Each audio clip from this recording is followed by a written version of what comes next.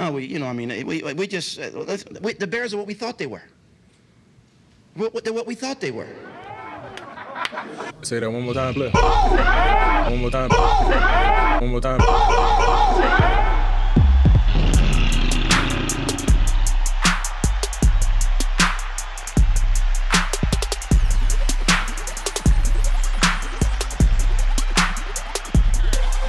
The Bear Essentials podcast is sponsored by Ken's Lager Brewery, located in Oak Park, Illinois. They're a local lager-focused brewery. The tap room is currently closed, but you can still order online for local delivery or curbside pickup. The Bear Essentials podcast listeners will receive a 15% discount on your order by using promo code BEARSPOD. Please visit them at kenslager.com. That's spelled KINSLAHGER.com. On episode number 2, we will discuss the best and worst Bears quarterbacks in our lifetime and much more. Man, A-Dub, how you doing, brother? I'm doing well, man. Talking about the history of the Bears quarterbacks, man, it makes me want to open up a Sunday morning beer, and I'm telling you, it's probably early, but man, I'm going to do it regardless, man. I'm going to sip on the Chicago Common from Ken's Lager Brewery. But, bro, it was a lot. I'm thinking about this week. It was a lot to unpack with training camp and a lot of stuff that was going on. What stood out to you from this past week, man, with the Bears and kind of getting geared up for the season here? Let me go ahead and crack up with me a beer as well, man. It's King Lager. I love this Prohibit Pilsner style, so crack mine open as well. Man, to your point, there was a lot that went on this week and with the Bears, and I can pinpoint several different things, battles that went on that's going on right now. And the one battle that I'm looking at right now is just looking at our wide receivers as a standout. You heard about the 173rd pick in the 5th round of the 2020 draft. His name is Darnell Mooney. I think you may have heard about him. But, from Tulane, right? Yeah. And he's been doing pretty good. They've been talking about him as being a speedy receiver. They've been putting him in different spots out there and seeing how much he can handle. He's soaking up a lot of information right now. And so far, he's picking up his assignments in the Bears offense. So Nagy likes his demeanor in the meetings. Matter of fact, he's compared him to Allen Robinson. So that's all good kudos just to hearing that about him. So looking forward to seeing how he continues to progress because he can end up being one of our weapons down the road. One thing, too, that I like about that kid is he's got speed, man, and he could take the top off of the defense. And you remember last year when we had Taylor Gabriel, and that was kind of the role that we saw from Taylor. However, I didn't see that translate to the field as much with Taylor Gabriel. So I hope that this Darnell kid can come in and basically give us that over-the-top threat that the offense lacks. So that's a good call-out. One thing I want to call out as well, man, that you may have heard too is that what Allen Robinson have done with these guys, the wideouts. He pretty much took one to his actually got a chance to work out with those guys in Tampa over the offseason. So just seeing that part may have gotten these guys off to a good start. But I'm hoping to see Darnell show some good signs for us and help us out. What are you seeing? I would say for me, and this is somebody that I was on record in our first episode of kind of calling out a little bit, was Jimmy Graham. But, man, I heard that tight end position group really stepped it up this past week. I heard that Jimmy Graham, they couldn't do anything with him in those one-on-one scenarios. And he was getting those jump balls, and he was just, like, mossing people out there, man. That was pretty impressive to hear. I will say this. I'm still on the fence with Jimmy, but I really hope but bro, I hope he proves me wrong, man, because at the end of the day, if he proves me wrong, then that means we're going to get 10 touchdowns out of that tight end position this season. Because from what I heard what he's doing in camp, he was raising that level of competition up because when I went to training camp last year, the defense was little sunning the offense. And so it looks like he's trying to bring some of that energy to that offensive group. So that was something that I thought was really good to hear. Yeah, let me jump on that bandwagon right there. I've been hearing some similar things too. And one thing I've read around Gibson, our safety, he pretty much stated that this group here has been pretty tough to go against this year. He said last year, things seem to be a piece of cake. I'm paraphrasing him. But this year around, this tight end group, it's tough.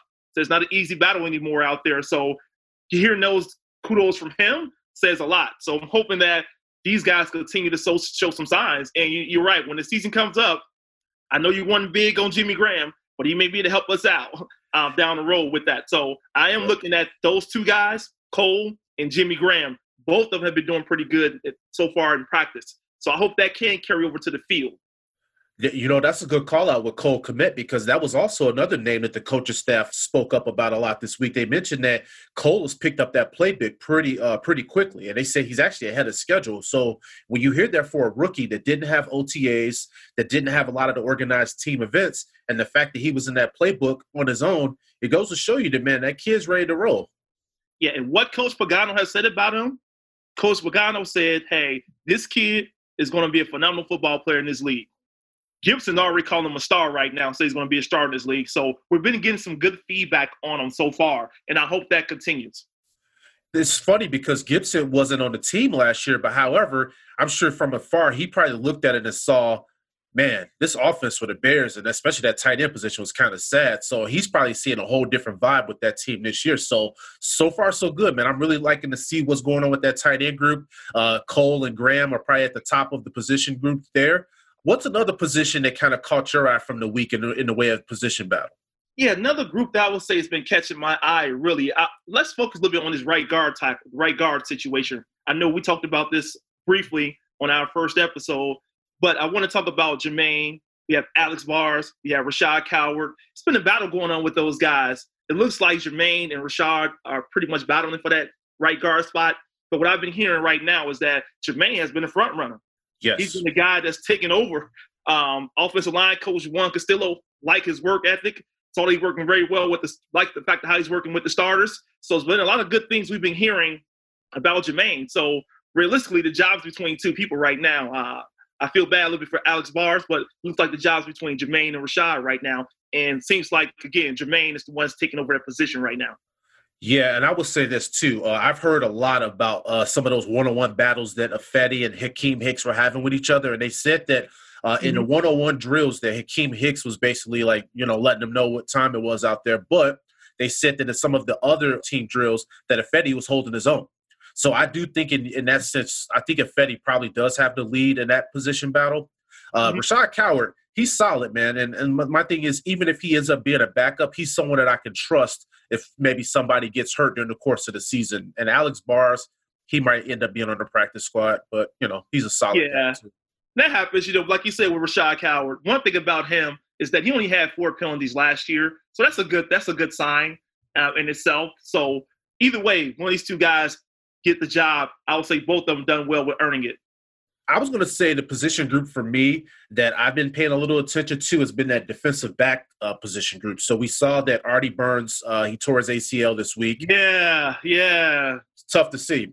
And the one thing, too, is he was actually taking first-team reps. And when he went down, it's kind of like made that room. We need Jalen Johnson to step up, because at this point they were bringing him along really slowly. He was limited because he had the shoulder injury from the offseason.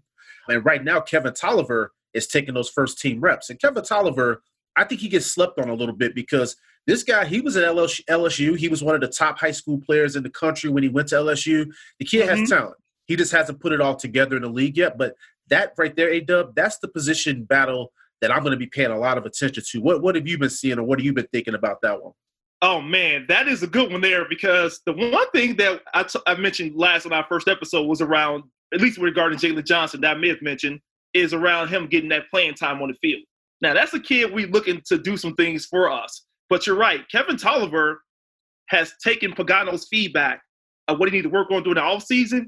And some of the things he came back with this coming year and what's being praised for is his footwork, his change of direction, all those things right there, his mental stability, those things right there has been positive that what Pagano was sharing about him. But again, Jalen Johnson had a great career in college. Haven't seen much of him with this group, right? So I want to see him playing with the team first before I give my thoughts on him. Yeah, man. I think when it all comes down to it, Jalen Johnson will probably end up getting that starting job. Probably not to start the season. I think you have to go with Tolliver maybe to start the season, just because there's no preseason games, A-Dub. Right, exactly. But I think at the end of the day, you're right. Jalen Johnson shown in the college that he was a ball hawk. And so I think that adding him to the mix with a Kyle Fuller on the opposite side, I think that'll be a nice addition to our defense. But, I mean, we'll see. Both of them going to play, though, so it's one they will say. They both going to get their chances. Yep. And any other position battles that caught your eye? Yeah, let's go look at this running back position a little bit. I think we didn't talk much about this. I think we talked about a little bit of this running back position in our last episode.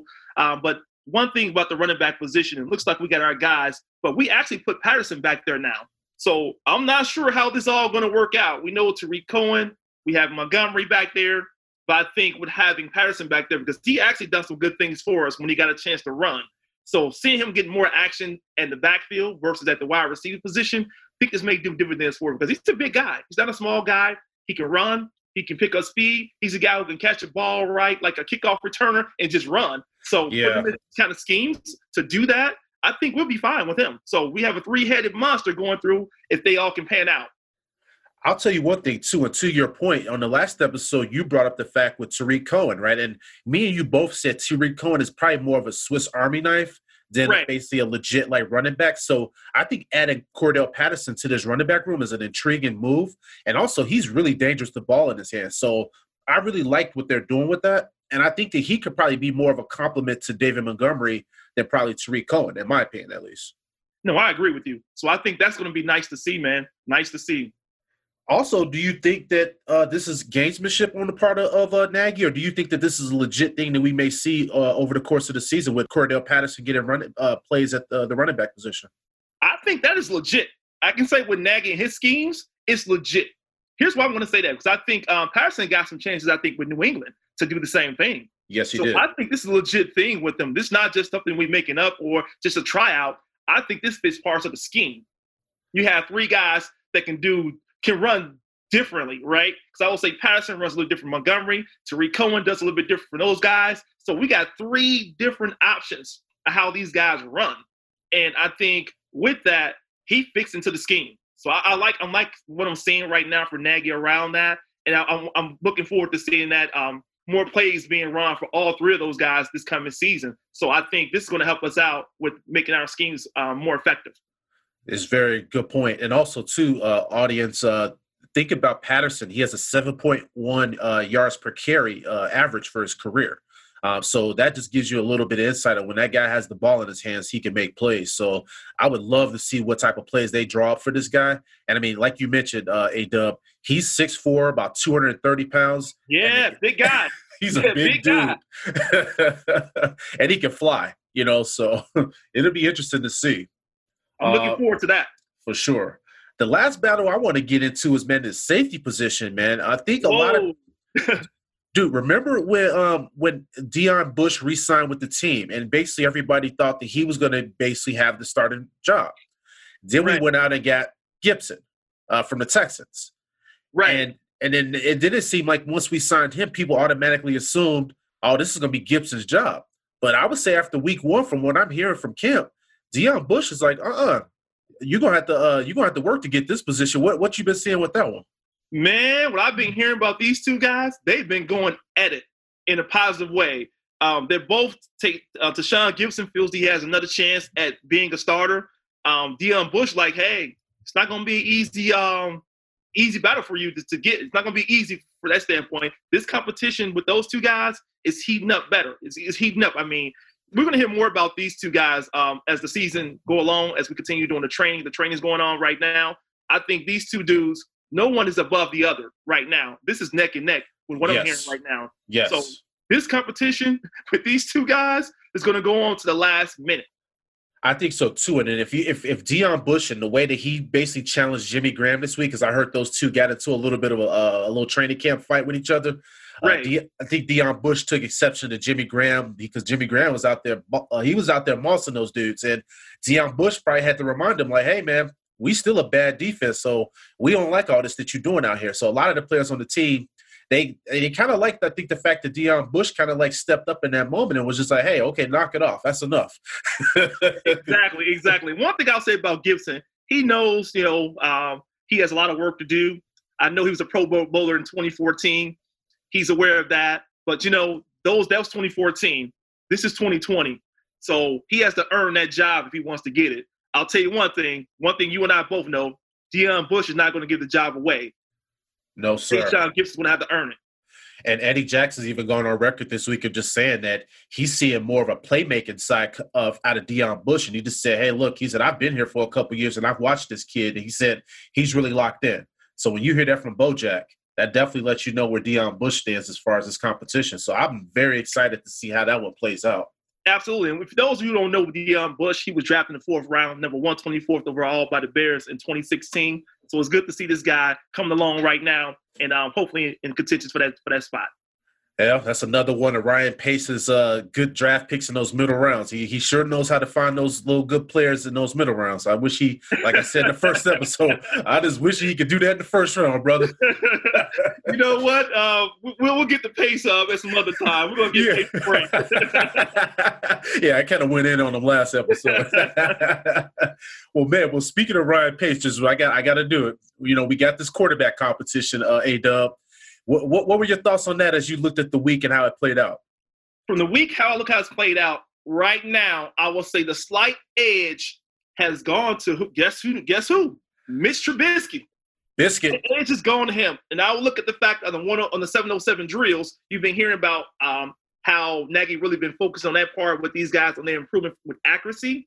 And doing that one-on-one drill looks like True had the better advantage. It looks like Nick Foles were trying to go downfield more so and take some risk, something that maybe Trubisky didn't take more of. But with that, so far, how things been looking, people are saying that Trubisky is locked in this year. He's ready. The look in his eyes. You know, people can see a different demeanor with him this year versus last year. Well, I'll tell you this, A-Dub. We kind of heard a little bit of that last year. Everybody was talking about his demeanor and how he was locked in and how he was working hard. And then what happened? You know, we had the 8-day season, and then we basically had Nagy come out and admit that the guy couldn't read defenses, right? So right. For me, when I look at this competition, I basically told you on the last episode, I thought Nick Foles, while he's a solid guy and he's a good team guy and a good locker room guy, I was thinking, this guy doesn't necessarily put all that much fire under Mitch, a little bit, but not like a Cam Newton type of signing would have done. However, we know the Cam Newton signing wouldn't have been a good signing in this basically pandemic COVID type of, you know, reality of with no preseason games and whatnot. But the thing that I look at with this competition is I see that neither one of these guys, in my opinion, has done anything to really take the job. But I agree. But I do agree with you. I think Mitch has the lead right now. I heard that Nick Foles started off the week basically with the advantage, but through the week they said that Mitch is he basically picked it up and he basically only had one kind of hiccup in practice. I heard that there was like a goal line situation where instead of throwing the ball away, he ran out of bounds and lost a couple yards. He's going to get better with that for sure. You know, I think you and I know this part from the offseason from last year. He made a lot of mental errors around that. Yep. And I think with this being a focal point this year in practice at that, and now we have both of them competing with he competing with Nick Foles. This helps him get his stuff together right now. We need to fix these right now. We're not going to go into the season with these same mental lapses. Exactly, right? Because we saw him do that in games last season where we were like, why are you running out of bounds, man? What are you doing? Here's what I like this year, though, and what I've been hearing is that Nagy is being upfront with both quarterbacks. He's being upfront, letting you know what you're doing well, what you're doing wrong. Nagy's not playing any games. He has a criteria, what I've been hearing. There's a criteria for what they're looking for with the quarterback. They're looking for if their timing correct, their decision correctly based on what the plays are asking them to do. They're looking at that. And they're also looking at, how accurate they are with the football. So they're really taking note on how these guys are performing day to day. They're both splitting time frames with the first and second unit offense. So there is no issues with, whoever wins the battle here. They're really going to make it fair. Yeah, and it seems, too, to your point, that everything's been transparent. Like, these guys know where they stand. They're being evaluated equally. And also, too, one of the things that I liked is the fact that even on plays where maybe the receiver may drop the ball or the play breaks down, they're still evaluated, hey, did that quarterback make the correct read? Kind of how was the footwork? I think those are important things as well.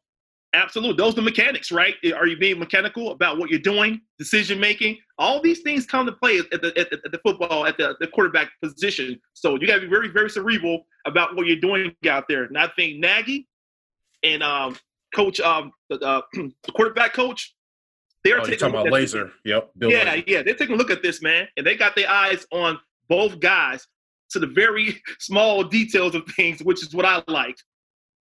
Yeah, I mean, that type of stuff is important because what we look at with this quarterback position, we know what this quarterback's history is in Chicago. We're going to get into that later in this episode. But in this situation, this season is going to be very important for us to get a guy back there that not only can make plays, but somebody that's going to make the right decisions back there, knowing when to throw the ball away, knowing when not to take a sack, right? Because when you look at some of the top quarterbacks in the league, they don't shoot themselves in the foot by losing 10 yards, right? So one of the things that we saw with our quarterbacks last year is taking sacks and basically making boneheaded plays. And that's what we need, somebody that's going to be able to come in here this season, get the ball into our playmakers' hands, run the football effectively, and let our defense do what our defense does. And that's just basically like take over the games. And so absolutely. And I like John, John, our new quarterback coach. He's really getting involved in all this, man. I'll give John some props here.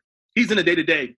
And if he's saying that he's liking what he's saying for true right now, I can respect his perspective on that.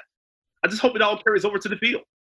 Well, also, too, because you bring up that point with him, and I also heard that he's been very brutal with those guys in the quarterback room because they said that during the week that Nick Foles, had basically has thrown some bad passes where they should have been picked off, but the defenders, dropped the interception, and he actually threw the first camp interception yesterday. So I heard that DeFilippo was basically very critical of Nick Foles and the mistakes that he's made in the offense. And, we both talked about in our first episode how Nick Foles knows the offense. So, I mean, even a guy like this, a veteran, he's not even off limits for the criticism. Right, exactly. So I like what I'm seeing from our coachings, from John, from Bill Lazor, and Nagy. These guys are on these guys. And I think, this coming season, could be totally different from last year because now we're holding everyone accountable to the expectation. Yeah, I mean, we have to because this is a make or break season, man. We got no more time. We can't continue to lose years of Khalil Mack's prime, right? So this is it. And speaking of him, man, I was looking at him in some videos online. That dude is yoked, bro. He looked like he was just tearing up the weight room, training like crazy. So that's a guy I think is gonna come in here and be super motivated, going to this season. And I agree with you on that. Khalil Mack wasn't happy about that 8-8 season. He has a lot to prove. He thinks his defense has a lot to prove, and he's taking this year serious. I understand it's a COVID year, but he's taking this year serious. And like you said, we cannot waste these years. No, not at all. Not at all. And I mean, even one thing, too, one of the biggest takeaways that came out of camp this last week is that defense is still very, very good because that defense was still giving that offense fits. And they said that Hakeem Hicks was just bullying people out there. So, I mean, we even brought that up last week. The return of a healthy Hakeem Hicks, we saw he was the heart and soul of that defense. And so having that guy back out there, man, sky's the limit for that defense. We just need the offense in that quarterback position to get shored up so that way we can see what we got for the 2020 season. Yeah, speaking of the offense, you're right. We know we talked about the quarterback position, but that's something we're going to continue talking about now. So I want to go into the history. Oh, man, we got to go into this history, man. So on this episode, Bears fans, listeners, audience, man, me and A-Dub, we this week we sat down, we put together our list of our best Bears quarterbacks. And honestly, that's probably kind of funny for a lot of you guys to hear that just because of the history of that quarterback position. But we still nevertheless wanted to kind of talk back the history of some of the quarterbacks that we actually thought were decent for the Bears. So I'm going to kick it over to my boy A-Dub. For your number 5 quarterback, who'd you have? Man, this was a tough one for me because our Bears, our history, right? And in my lifetime, I'm looking at my lifetime. So no offense to any of our fans who are out there watching or listening to us today. I'm looking at my lifetime here. And it was a tough, hard go around to choose my top 5 around this. But I decided to go with my 5 here. And the 5th person I decided to pick on my 5th list is Rex Grossman. Oh, Rex is our quarterback. Thank you very much, Lovey Smith. I mean, Lovey almost caused me to have a heart attack, man. And I know I'm young, but with Lovey, it was always something with Rex Grossman. Is he going to be our starter? That's where we want to come with every day at the press conference. Post-game interviews, it was always who's going to be our next quarterback. And I'm picking Rex because he was the guy who were there that led us to the Super Bowl. I know our defense was like, the front runner, our defense, they're the best of the two groups. They were great. Urlacher led a great team, great group of guys. We were great defensively. And Rex Grossman was our quarterback during that year. So he was our first round draft pick coming out of University of Florida. He was the first round of 2003 for us. He had, of course, some learnings to go through throughout the process. But with that year he had with us, that was an excellent year for the team. I understand we lost to the Colts in that Super Bowl, and I blame Lovey, part of that too. I blame Lovey. It wasn't just Rex Grossman who I blame for throwing that interception that led to a pick six. But I do blame Lovey because you know what? We played tentative in that series, and we could have kept the pressure going on Peyton Manning because Peyton Manning did not have a great game. He had a good game, but it wasn't a great one.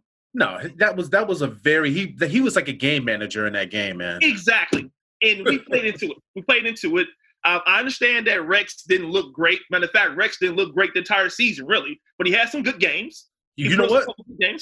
A-Dub, he had like a 3 or 4 game stretch where they were calling him an MVP candidate, but you're right. For the most part that season, he was kind of average. Exactly. But the fact is, he was our guy in that role. He took us there. And again, we've only been to since 85? 2 Super Bowls, right? We've gone to. So he has been in one of them, right? He has been in one of them. So I'm going to give that some kudos. His record as a Bears quarterback is 19-12. Not outstanding, but it's okay. He had some time there in that role, been with the team from 2003 to 2008. So with that, he had some tenure with us. And with our quarterback position, it's not a lot of tenure there. You think about it. So I will give him that.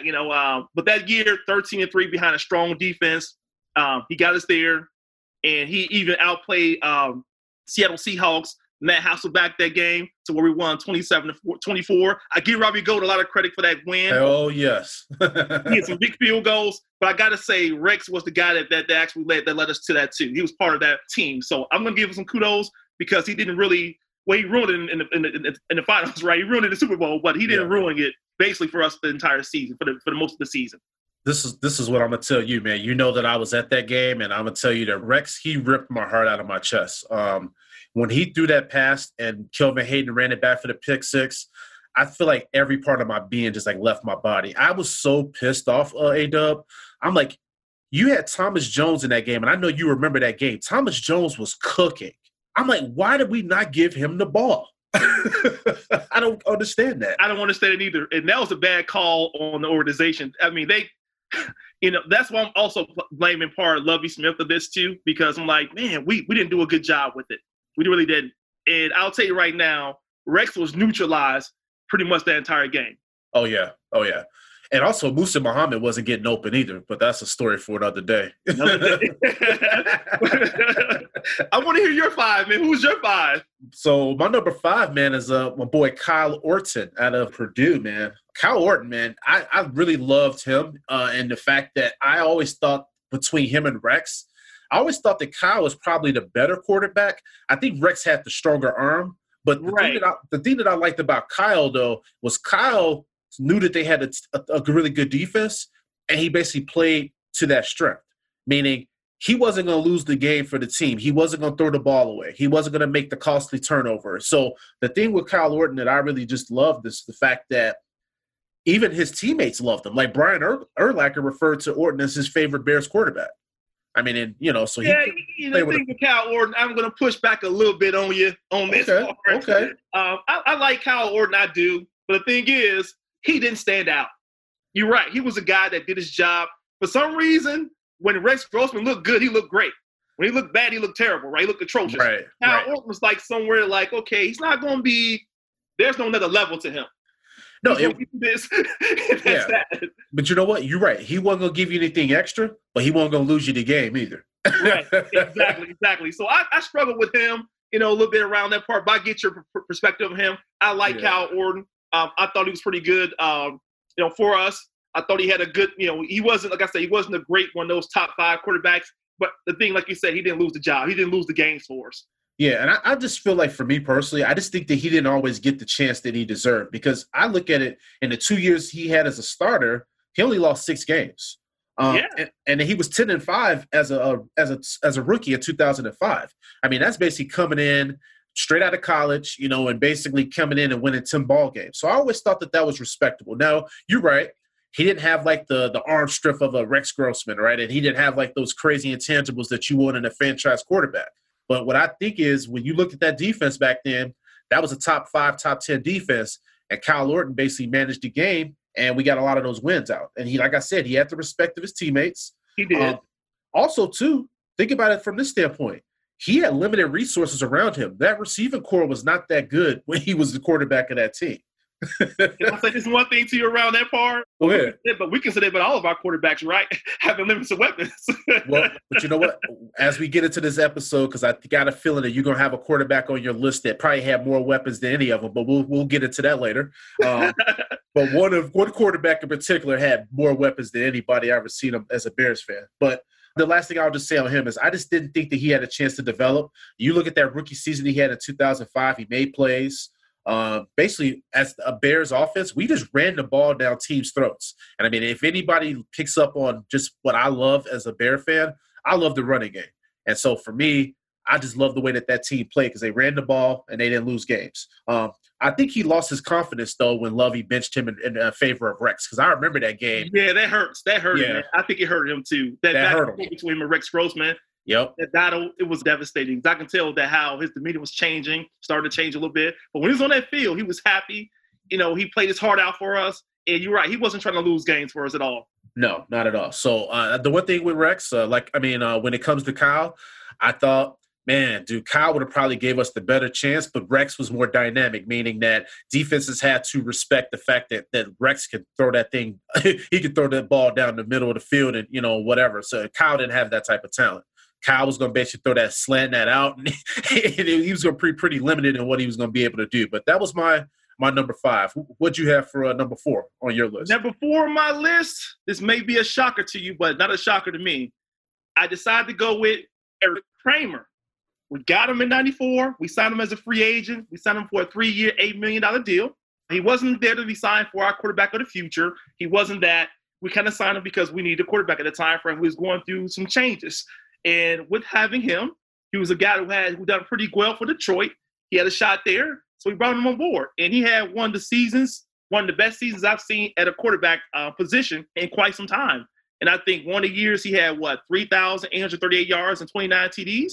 Yep. I thought it was a very good year for him around that. And that's one of those years that stand out in Bears history, actually, when it comes down to the quarterback position. So I put him up there. He did face some injuries that hurt him, that gave him a setback, where he was only able to play 4 games that next following year, 96. But before that, man, he was the only lone soldier we had. Our defense was not as great as it used to be. We were just going through a lot of changes as an organization, and he stepped in and helped us out. So he played with us about 4 years, lasted from 94, 98, about 5 years, spent with the team. And I thought he was one of the ones who actually had some good numbers, offensive numbers as a quarterback with us. So I put him there in my top 5 based upon that. And his record wasn't good with the Bears. You know that. We had some losing seasons that time frame. But as far as him, a stretch-wise, he was actually the only thing we had, really. And you put Curtis Conway out there at the time frame. That's all we really got, really, from an offensive standpoint. Well, I don't think we had a running back at that time frame who can do some dividends for us. So we just shooting it out there, just throwing it. So go ahead and give me yours. Or any thoughts you have on Eric Kramer first?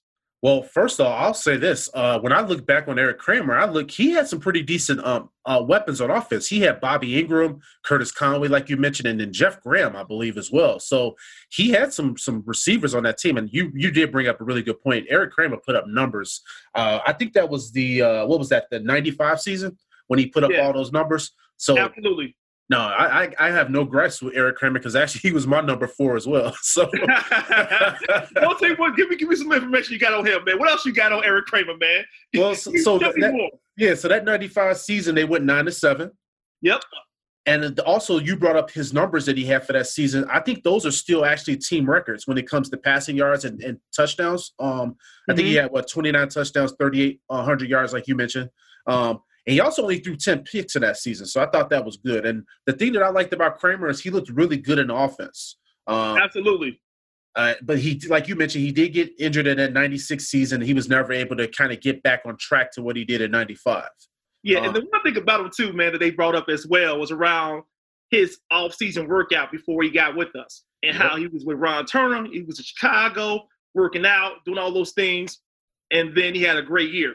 Yep. After that year, he decided to take his butt back to California somewhere. Yeah, he did. And then have the same type of season the next following year, even though he got hurt. But some people can look at that and say maybe that played a factor in him going back to California. Well, do you realize why he did that? So the previous year, he was actually he had lost his job to Steve Walsh from the U. And Steve Walsh, I mean, that guy had a noodle arm. That shit was so weak. But Steve Walsh was like a really good game manager. But however, so Eric Kramer was actually competing for his job at that point, and that's why he stayed in Chicago and worked his ass off. And then once he had that good season in '95, he kind of like kicked his feet up and was just like, "Oh, I'm cool now." And then you see what happened. Exactly. I don't have to earn this anymore. I already earned it, And I think he took his foot off the gas a little bit. Shout out to Eric Kramer on that. I know he had also some personal challenges throughout the years out in his personal life. So I hope he's doing well with the attempt suicide thing that you may be aware of. Yep. But I'm hoping he's okay, still doing well from all that. Yeah, he definitely had some tragedies in his personal life, I think, with his son and even with his own battles there as well. So, man, I hope he's doing well as well. Who'd you have for your number 3? My number 3 is none other than the coach, Jim Harbaugh. Okay. Captain Comeback. Okay. I got to go with Jim. And here's the thing about Jim. People wrote Jim Harbaugh off, right? He can't do this. He's come from Michigan. He can't do this. He can't do that. He can't throw. It was a lot of bad things said about Jim. So Jim knows what it means to be an underdog. Jim Harbaugh, record-wise, the Bears, he's with us from 87 to 93. His record with the Bears is 35-30 as a Bear. But when he took over as a starter, he led the Bears to 11-5 season. Okay? But the thing is, he got hurt.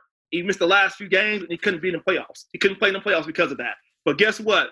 He showed us that, hey, he can handle this. He can beat the odds, and I was happy for him to see him become a quarterback and take all the criticism and have a good year with the Bears. 11-5 that season. Had he played, I don't know what the outcome would have been, but guess what? I don't think we probably would have lost that. Maybe not. We probably wouldn't have lost that game had we had Jim out there. Just saying, just my 2 cents on that. But we did make the playoffs. He was a big part of that 11-5 season. Missed a few games, whatever. But again, with him out there, that was a big loss to us when we didn't have him. So I will say Jim Harbaugh was my 5. Mike Ditka had some good things to say about him as well. Yeah, Mike Ditka had his respect, so that's a good thing. And when he left the Bears, he went on to the Colts, right? Well, he became a Pro Bowler for 1 year. That's when he came with that Captain Comeback name, because he was leading them to all those fourth quarter comeback wins. Right, exactly. And one thing he said to this is going to trip you out. This is why I like Jim Harbaugh. In 1988, our team was having other battles with quarterbacks at the position, and he just wanted to be a pro, man. He told Mike Ditka, hey, let me play on special teams. Wow. Time out there on the field. Let me play on special teams. He just wanted to play. Coach this. This is how you win over coaching, right? This is how you win over coaching. You're going to do whatever it takes to help this team win. Yep. He's like, put me out there. I don't care what I'm doing. Exactly. So because you guys were doubting Jim Harbaugh, you all say he wasn't going to do this. He can't do this. He can't throw. He doesn't have a strong arm. He can't be the quarterback of the Bears. I'm not sure where the Bears drafted him. Well, guess what? Jim Harbaugh beat the odds. He did. I respect the underdog like that who comes in and say, if you tell me I can't do this, I'll show you that I can. And Jim Harbaugh is a prime example of what that means. That's what makes him a great coach as well. He's a guy who's willing to beat the underdogs. That's true. The one thing you brought up a funny point about Ditka, because I feel like Jim Harbaugh, while very solid, he had a great career with the Bears. His legacy in Chicago is always going to be remembered for that sideline issue that he had with Ditka. That game where basically Jim Harbaugh tried to call an audible. I don't think that the team heard it. And he threw that pick six, and then Ditka lit him up on the sideline. Yeah, he did. He ate him up, man. Ditka don't play. Ditka don't care if he's on camera or not. He's going to eat you up, eat you alive. He did it live that play. He did. Yes, sir. But I would say, man, Harbaugh, definitely a solid pick, man. And like I said, he actually went on to have a really solid career, actually. And obviously we see what he's doing. He did as a coach for the Niners, and obviously now in the college ranks. But no, Harbaugh, that's a good one. I got no qualms with that one at all. And one thing I will say about that was a pass-first system that Jim Harbaugh played in. So yes. The odds in that system, in the pass-first system, he wasn't doing a running game thing at that time frame, at least those seasons there. We decided to throw the football. Because at that point, of course, we didn't know we didn't have Walter Payton and things like that. So we didn't have that thrown back. We had Neil Anderson at that point. Exactly. So we're pretty much a throw first type of team now. Yeah. So I think he beats the odds around that. No, What's your number 3? Mine is, boy, you're gonna laugh at this one. It's Jay Smoking Jay Cutler. Oh wow, you got Jay Cutler at that point. Tell me more about that. At number 3. So remember how you brought up earlier in the conversation? You said the quarterback's not having weapons. Well, when I look at a Jay Cutler, I look at the fact that he had a Brandon Marshall, Alshon Jeffrey. I mean, he had a loaded team of weapons, right? At that wide receiver position, you had Matt Forte on offense. I mean, that team was loaded offensively. So for me, when I look at a Jay Cutler, while I think on paper, great talent, great arm, had a lot of arm strength, but he just didn't get the job done. And so I always just look at his time in Chicago as just a time that just was unfulfilled potential. So I look at that. He just was very polarizing to me, and he'll always have a complicated Bears legacy. But look, man. Go ahead. Let me jump in here on Jay Cutler. Yep. I know a lot of people in Chicago don't like Jay Cutler. I understand. You look at his salary, he got all the money, right? And to me, I don't base quarterbacks solely on salary alone. Look at their play too. But here's the deal. During those days right there to Jay Cutler, we decided to go with offense versus defense. As a matter of fact, I have Jay Cutler higher on my list. So then what you have? We couldn't tell. Right. Exactly. So I'm going to throw this out here, man. Jay Cutler broke a lot of records for the Bears. Talk about completions, attempts, quarterback rating, 300 passing yards, and he's also one of the guys who got the most sacks with 251 for the Bears. So to me, I'm disappointed in the fact that this offensive line didn't help him out. But give me your thoughts on that. Give me your thoughts. Yeah, so no, you bring up a really good point because I was getting ready to just basically say, yeah, he is the all-time leader in yards and completions, passing attempts, touchdowns, the whole 9. And I even remember when Jerry Angelo pulled the trigger on that trade with the Broncos to bring Cutler here because we actually traded Kyle Orton to Denver with those first-round picks to get Jay. And so at the time when we made that trade, dude, I was happy as hell, man. I mean, I'm thinking we got a 25-year-old, what I thought at the time, a franchise quarterback coming in here. Yep. And I'm thinking, damn, with that defense that we have with Urlacher and Briggs and Alex Brown and the boys, I'm like, man, we about to be straight, right? And right. So I think it was more of just the expectations that he came in here with were just through the roof. And I think that's why a lot of Bears fans have the opinions that they have. But I'm going to say this. Jay probably is, if you look at it on paper, is probably the best quarterback that probably played in the Bears uniform. But when I look at it as far as my top or best quarterbacks, I had to knock him down a bit just because I thought the expectations that he had and what he did, they didn't add up. And I'll say this, my last point on Jay, because I know you probably have him on your list and you probably want to talk about him a bit. I'll just say this. I was at that NFC Championship game against the Packers, man, when he got hurt. That changed my opinion of him. I know a lot of people say, man, Jay was tough and this and that and blah, blah, blah. Bro, you were one game away from the Super Bowl. Like, figure it out. Like, we've seen quarterbacks in the past play games with partially torn ACLs. Look what Phillip Rivers did in a football game. And I just thought in that moment, I just said, Jay, that team needs you. That was a winnable game. We had to trot out Todd Collins and Caleb Haney and just A-Dub, you could have went out there. You know, like it was just Right. So that's one of the reasons for me where Jay, I just look at it like, come on, Jay. Like, come on, bro. One game away from the Super Bowl. So I don't know. Yeah, I get it. I totally get it. I'm not gonna, push back on that part. You make some good sense around that. But you're right, we did expect more and we didn't get it. Yeah, but I'm not going to be one of these guys that's going to talk about his body language and this and that because whatever. I don't care about that. I care about production and basically wins and losses, right? And so when I looked at Jay, it was just pretty uneven. So, right. Yeah. Understood. Yep. What you got next? I had him at my number 2, so you already went for that. So now I'm interested in hearing your number 2. You got your number 2. All right, elaborate. Tell our audience a little bit on why you had him there on your list. Who Jay Cutler, I have him at number 2 on my list. I had him at there because of those reasons. You mentioned a lot of those good things about the fact that he leads a lot of these statistical categories. I had him there. But I also looked at the fact that a guy took a lot of sacks. Some was on his own behalf, right? He held the ball too long. Yep. But, man, that line was really challenging him. That's one thing. And two, our defense started to get older. And we don't look at that fact that Urlacher wasn't the same player he once was. Lance Briggs talking about retirement on and off. These guys are all we had an older defense, and we're not shutting teams down like we used to defensively. So now we're really going to this focus on offense. And we turned that into a different direction. We're saying offense is going to lead us here, and defense is going to pick us up. So we went from having the best defense to now having the best offense. Offense better than defense at this time frame. We got the weapons, right? Forte, you got him, Jay Cutler. Like you say, we have Brandon Marshall. So we kind of went into that kind of a thing. So I'm looking at the fact that with him doing that, he put up some good numbers. He had some turnovers, right? Like Brett Favre would do. You see Brett Favre put up a lot of great numbers, but you also see those turnovers too because he's a gunslinger. So, but we forced him to take a lot of throws that we didn't need him to do. And we put him in that situation because we didn't have no back that's really going to rush it like that. Forte got some yards, but, Forte is more of a catcher, really, in a way. He was more of a finesse player. Yep. Exactly. So he wasn't going to be a guy like Howard who's going to get the ball and just rush it for 1,000 yards like that. So he had to play a finesse type style. And we put Cutler in a situation where everyone knew we were going to throw the football. So they're going to throw it. So we became very predictable. And us being that predictable does not help Jay Cutler.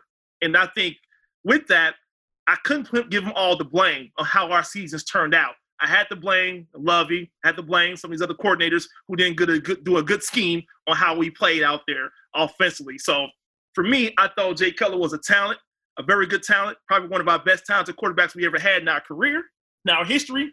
And we didn't help this guy continue to develop because he was the same player he was when he was actually over there with Denver. He didn't grow or develop. No. Under us. So no. That is a problem for me because guess what? His prime years wasn't years where we saw him develop into a better quarterback than what he was. He was the same guy, and we didn't do enough to help him grow as a quarterback. Well, I would say one thing. He didn't benefit from having so many offensive coordinators, so I do give him that part. I mean, because you think about it, he had Mike Martz. He had Ron Turner. Like, there was just so many different cooks in the kitchen. But the last part I'll say about Jay, only made the playoff one time in 8 seasons as quarterback. It ain't good. No. It's not good. Not good at all. I totally get it. Not good at all. Well, man, let me hit you on my number 2, man. I think you might trip out on this one. It's somebody that you mentioned earlier. I went with Jim Harbaugh. That's my number 2. Okay. Tell me more. All right. So I'm a Notre Dame guy. So it's even tough for me to even give a Michigan guy props. But, man, Jim Harbaugh, that's how much respect I have for him. First-round pick out of Michigan, obviously. He played with the Bears from 87 to 93. And actually, he replaced Jim McMahon after the 88 season.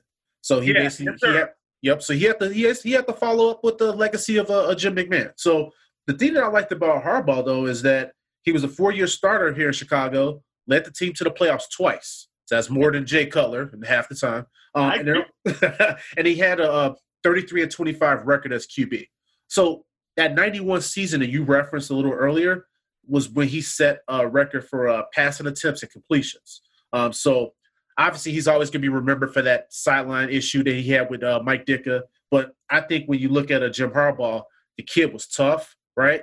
You could tell that he wanted to succeed here. He wanted to win. And those are some of the characteristics that I just will always remember about him. And then obviously we talked about the fact that when he went to the Colts, he had his best season as a pro in 95 because that's when he basically went to the Pro Bowl, right? And it almost seemed like that season, like the Colts were never out of games. It didn't matter if they were down by 2 touchdowns in the fourth. He always seemed to some kind of way figure out how to pull that game out. So it was always fun to kind of watch those Colts games. But I just love Jim Harbaugh as a quarterback. Me too, man. I'm still a fan of Jim Harbaugh right now, man. I love the guy. So it's great to see him, how he transitions from being a quarterback to now being a coach. And he's one of those guys that I think a lot of quarterbacks can learn from. Matter of fact, a lot of teams in general can use him as he's an asset. So yep. I'm happy for Jim Harbaugh. That is true. So, man, I'm excited to hear who you have for your number 1. It could go any kind of direction here. So, man, A-Dub, what you got? My number one is probably going to be your number 1. It's none other than the Jim McMahon. The punky QB, baby. Yes, sir. What can I say about Jim McMahon? The one thing I'm going to point out with Jim McMahon is this year. As a Bears quarterback, this guy went 8-1 against Green Bay. Yep. You can beat Green Bay, our biggest rival. You were in good shape with me. You were in good hands with me. He's the one guy that also won a Super Bowl for us as well. The thing about him, though, is that he has swag. You mentioned swag on our last call, right? Yep. Our last episode we had. First episode. He has swagger. He does. Yep. The guy who gets fiery. He gets in your face. He's one of those guys that's mentally tough. He's strong. He gets out there. He loves the game. He want to play the game. The thing is, the problem he had, of course, was the injuries, right? None of us like the injuries. But as far as success on that field, he helped drive us. And I think with him in the driver's seat, when a lot of things was great. He was also a Pro Bowl quarterback in 85 at that. So he was the 5th pick, overall draft pick in the 1982 draft. The BYU product came from BYU. So to see what he had with us with the Bears, I got to give him a lot of props, man. I got to give Jim McMahon a lot of props. And he had a lot of good games, too, man. He came in and changed some things around for us. At times, I believe it was one time frame we were down. I can't remember who that team that we were down against. It was the Vikings game. Yeah, and we were losing, man, big time. I'm not losing big time, but we're down that game. 3 touchdowns. Yeah, he came in that third quarter. Yep. He took over. I was like, wow, Jim McMahon's the guy that makes this team go. Oh, yeah. In that lineup. So with Jim McMahon, he had a nice winning record, a lot of wins for the Bears, had some successful seasons with us. So I can't say enough about Jim McMahon. I could go on all day, man. I would tell you one thing. You actually hit it out of the park. He was also my number one as well. I'm just going to say this. The guy won Super Bowl 20, right? So he won the big one. He brought us the championship. Now, the Bears of the mid-'80s were known for defense, right? So right. Obviously highlighted by the 85 defense. But between handing the ball off to Walter and that defense, McMahon, he had a pretty easy job. But he still didn't mess it up, man. And a lot of times, like you mentioned, he still added value to that team because he was tough.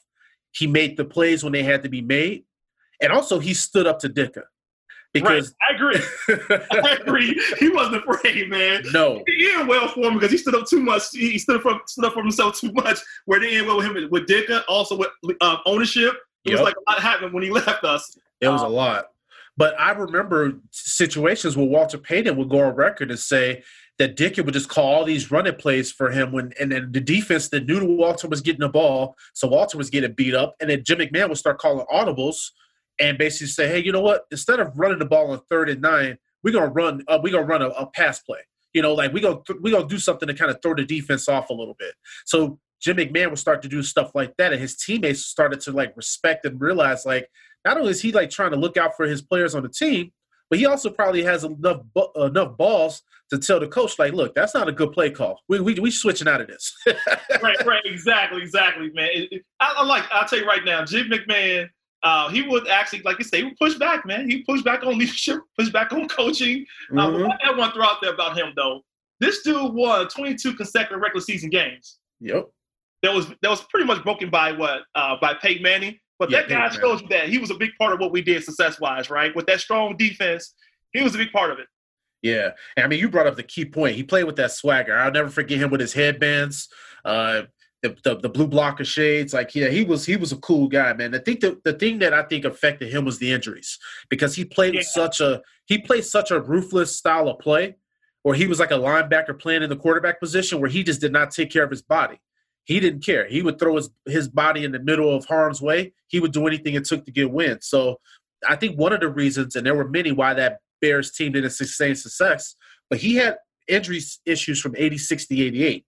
And I think a lot of times when you look at that, those injuries really kind of stood in the way of his success with the organization and the Bears winning more than one title. Right. And I think that's a good point to bring up because we went to the playoffs, I think, one year in the playoffs. We lost to the 49ers, right? 23-0. Yep. That was one of those games that McMahon didn't play. Yep, he did not play. Fuller did. I mean, Fuller was probably wasn't ready for that type of game there. No. I think I'm not saying we beat the 49ers. I'm just saying that, hey, with having McMahon there, been a lot better. Yeah. I mean, because we even saw the one year where McMahon was hurt in the playoffs and they had to trot Doug Flutie's 5'4" self out there on the field. Right. Doug Flutie didn't last long with us. So, yeah. And so the last point I'll make on McMahon, and I think you might have mentioned this, the fact that his winning record. I mean, he won 46 games as a starting quarterback for the Bears and only lost 15. So when he was in there, they won. Yeah, exactly. We got lots of success under him. Lots of success that the Bears got under him. Yeah, McMahon is probably one of those winningest quarterbacks in Bears franchise history that we got to say, you know what? We can say we had a strong defense. We can say a lot of things. But you know what? We had a solid quarterback, too. I'm not going to overlook McMahon. I'm not saying it was Peyton Manning or Tom Brady. What I'm saying is he helped us win. He sure did, man. So, yeah, the Bears fans and listeners and audience, Jim McMahon, our number one. We would definitely love for you guys to send us over, like, your list of your top 5 Bears quarterbacks. You can either do it on our website or you can follow us on our socials. But we definitely would love to hear what you guys think about this. This is definitely a really fun and interesting topic that we did here. But before, we get out of here, A-Dub, I want to talk to you on the opposite end of the spectrum. Who do you have as the worst quarterback in Bears history? Look, we got a lot we can choose from. But I'm going to go this route. I'm going to pick this one right here, first of all, because this is the most recent one. I know this is one you're probably aware of as well. I'm not sure you have in your picks at all. But I am going to pick on Mike Glennon. Oh, God. Okay. I'm going to pick on him. And here's why I'm going to pick on him. We gave this guy how much money?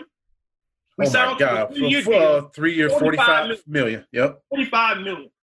And guess what we got out of that? We got 4 games out of it. A 1-3 record. That's what we got out of Mike Glennon. We paid him 3 years. Of course, all it wasn't guaranteed. I think $18 million was guaranteed. But still, $18 million guaranteed over 3 years. That was guaranteed. But here we go. 4 games. All he lasted 4 games. And we have to go to Trubisky next. Yep. That was not the plan at all. No. At all. No, Trubisky was supposed to have sat out that whole season. Exactly. And with Mike Glennon, we had to throw Trubisky out there in the fire. Mm-hmm. To go out there right now and learn on the job.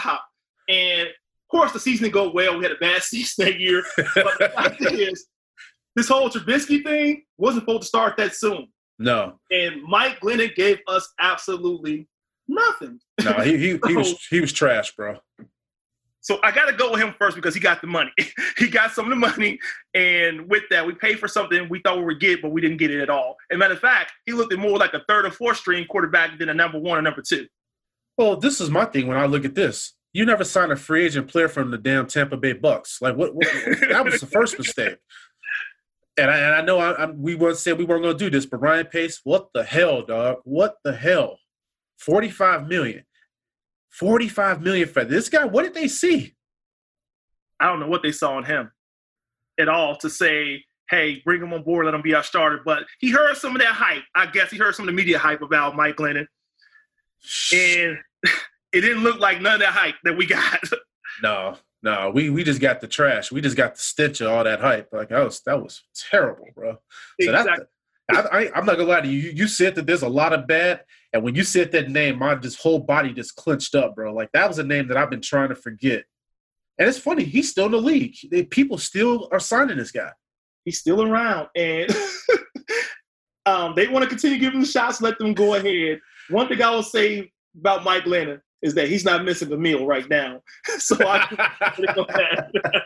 No, he getting paid. Check it to cash, baby. Check it to cash. Well, who you got on your list, man? Who you got? Man, so I'm gonna just hit you guys with, because you mentioned there's a lot of bad we could talk about, but I went Cade McNown. Whoo, I got him on my list too. But go ahead. Yeah, man. And so I'm just gonna just say pretty simple with Cade. He came in here with a lot of hype. 1st round draft pick, right? Yeah.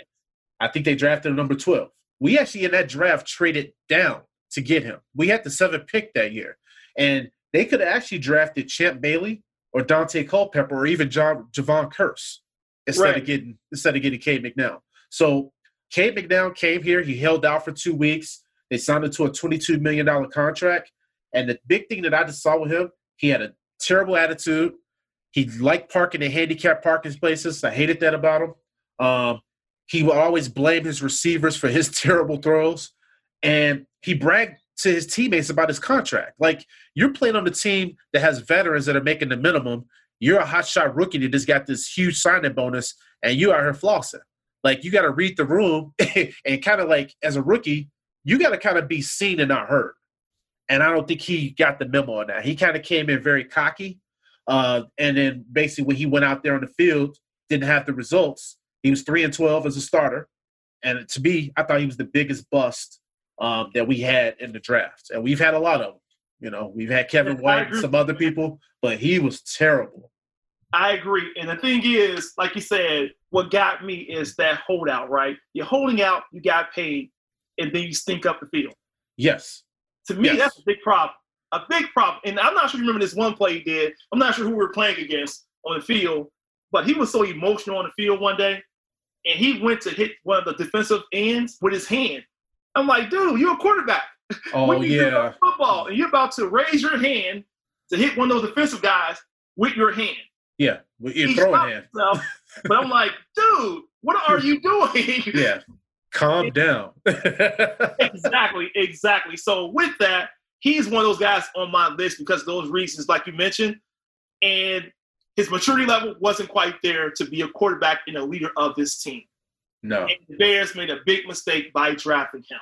And that's one of those ones I like to put behind me, but it's hard to do so. Because the thing is, some of the games he played, fans out there screaming Shane Matthews. Yes, they were. Yes, they were.